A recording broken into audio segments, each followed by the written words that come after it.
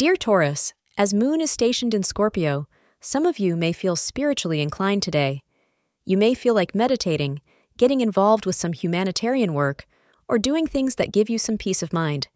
This is a good way to get away from the fast-paced life and seek solitude for a while. Rather than going too far, look out for people from your day-to-day life who may need your help, suggest astrologers.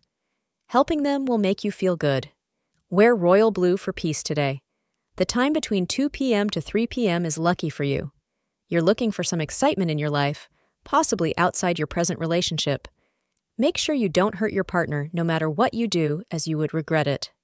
Taking a walk on the wild side is fun, but dangerous, and you should be prepared to face the consequences. Thank you for being part of today's horoscope forecast. Your feedback is important for us to improve and provide better insights. If you found our show helpful, please consider rating it. For an uninterrupted, ad-free experience, simply click the link in the description. Your support helps us to continue creating valuable content. Thank you for being here and see you tomorrow.